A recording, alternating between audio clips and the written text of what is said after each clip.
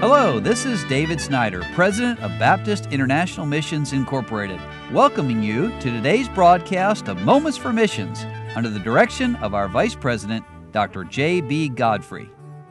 Danny and Haruna McKittrick are sent out of Gethsemane Baptist Church in Radford, Virginia, and they're ministering with BIMI to the military in Japan. And Brother McKittrick says greetings from just outside Yokota Air Force Base in Fusa, Tokyo. We trust all is well with you, and we thank you for your faithful prayers and support. And by the way, our missionaries feel that way toward the churches and people who support them so they can minister for Christ around the world. Brother McKittrick says, I received a phone call back in July asking me to officiate a funeral for a Japanese man whose wife had just died.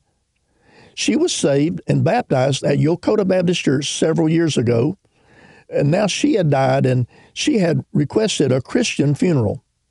Therefore, I was contacted and took on the assignment. The Japanese husband was a former, retired now, Japan Ground Self-Defense Force enlisted soldier who had attained a high rank. So at the funeral, there were probably 50 Japanese soldiers in attendance to pay their respect to their previous commander. I spoke in English, and my dear wife translated the message into Japanese. I spoke from John chapter 14, verses 1 through 6, and urged the listeners that heaven is a prepared place for a prepared people. We share the gospel plainly. At the end of the service, the Japanese husband was very thankful for the message and was happy to know that his wife was in heaven with the Lord Jesus Christ. Please pray for that man and his family and the friends that they will accept Jesus Christ as their Savior. Well, later in the same month, I had the privilege to baptize a young man. He had emailed the church stating that he had trusted Jesus as his Savior, and he wanted to be baptized and to know more, so I wrote back to him, and he came to the next Wednesday night service. I talked with him and shared the gospel with him, and he assured me that he had trusted Christ. And we baptized Taka the following Wednesday night. And please pray for him to grow in the Lord as his job keeps him from being able to attend church services on a regular basis. We are locked into a spiritual battle, and of course, that's true all over the world. So pray for the McKittricks as they fight that battle there in Japan. And by the way, just noticed in the story already, they're not only reaching American military, but they're reaching Japanese people as well. Now, Haruna and I, Brother McKittrick says, had two great visits with a couple of military families last week.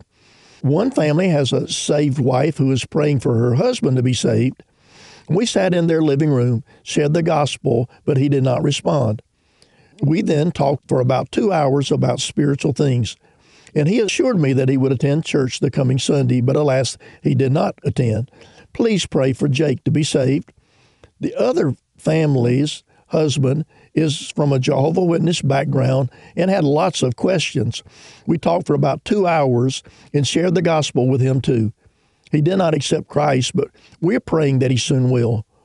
Won't you join us in praying for Sam to be saved and for his house, meaning the people in his house? The work continues, and we are eager to see what the Lord will do.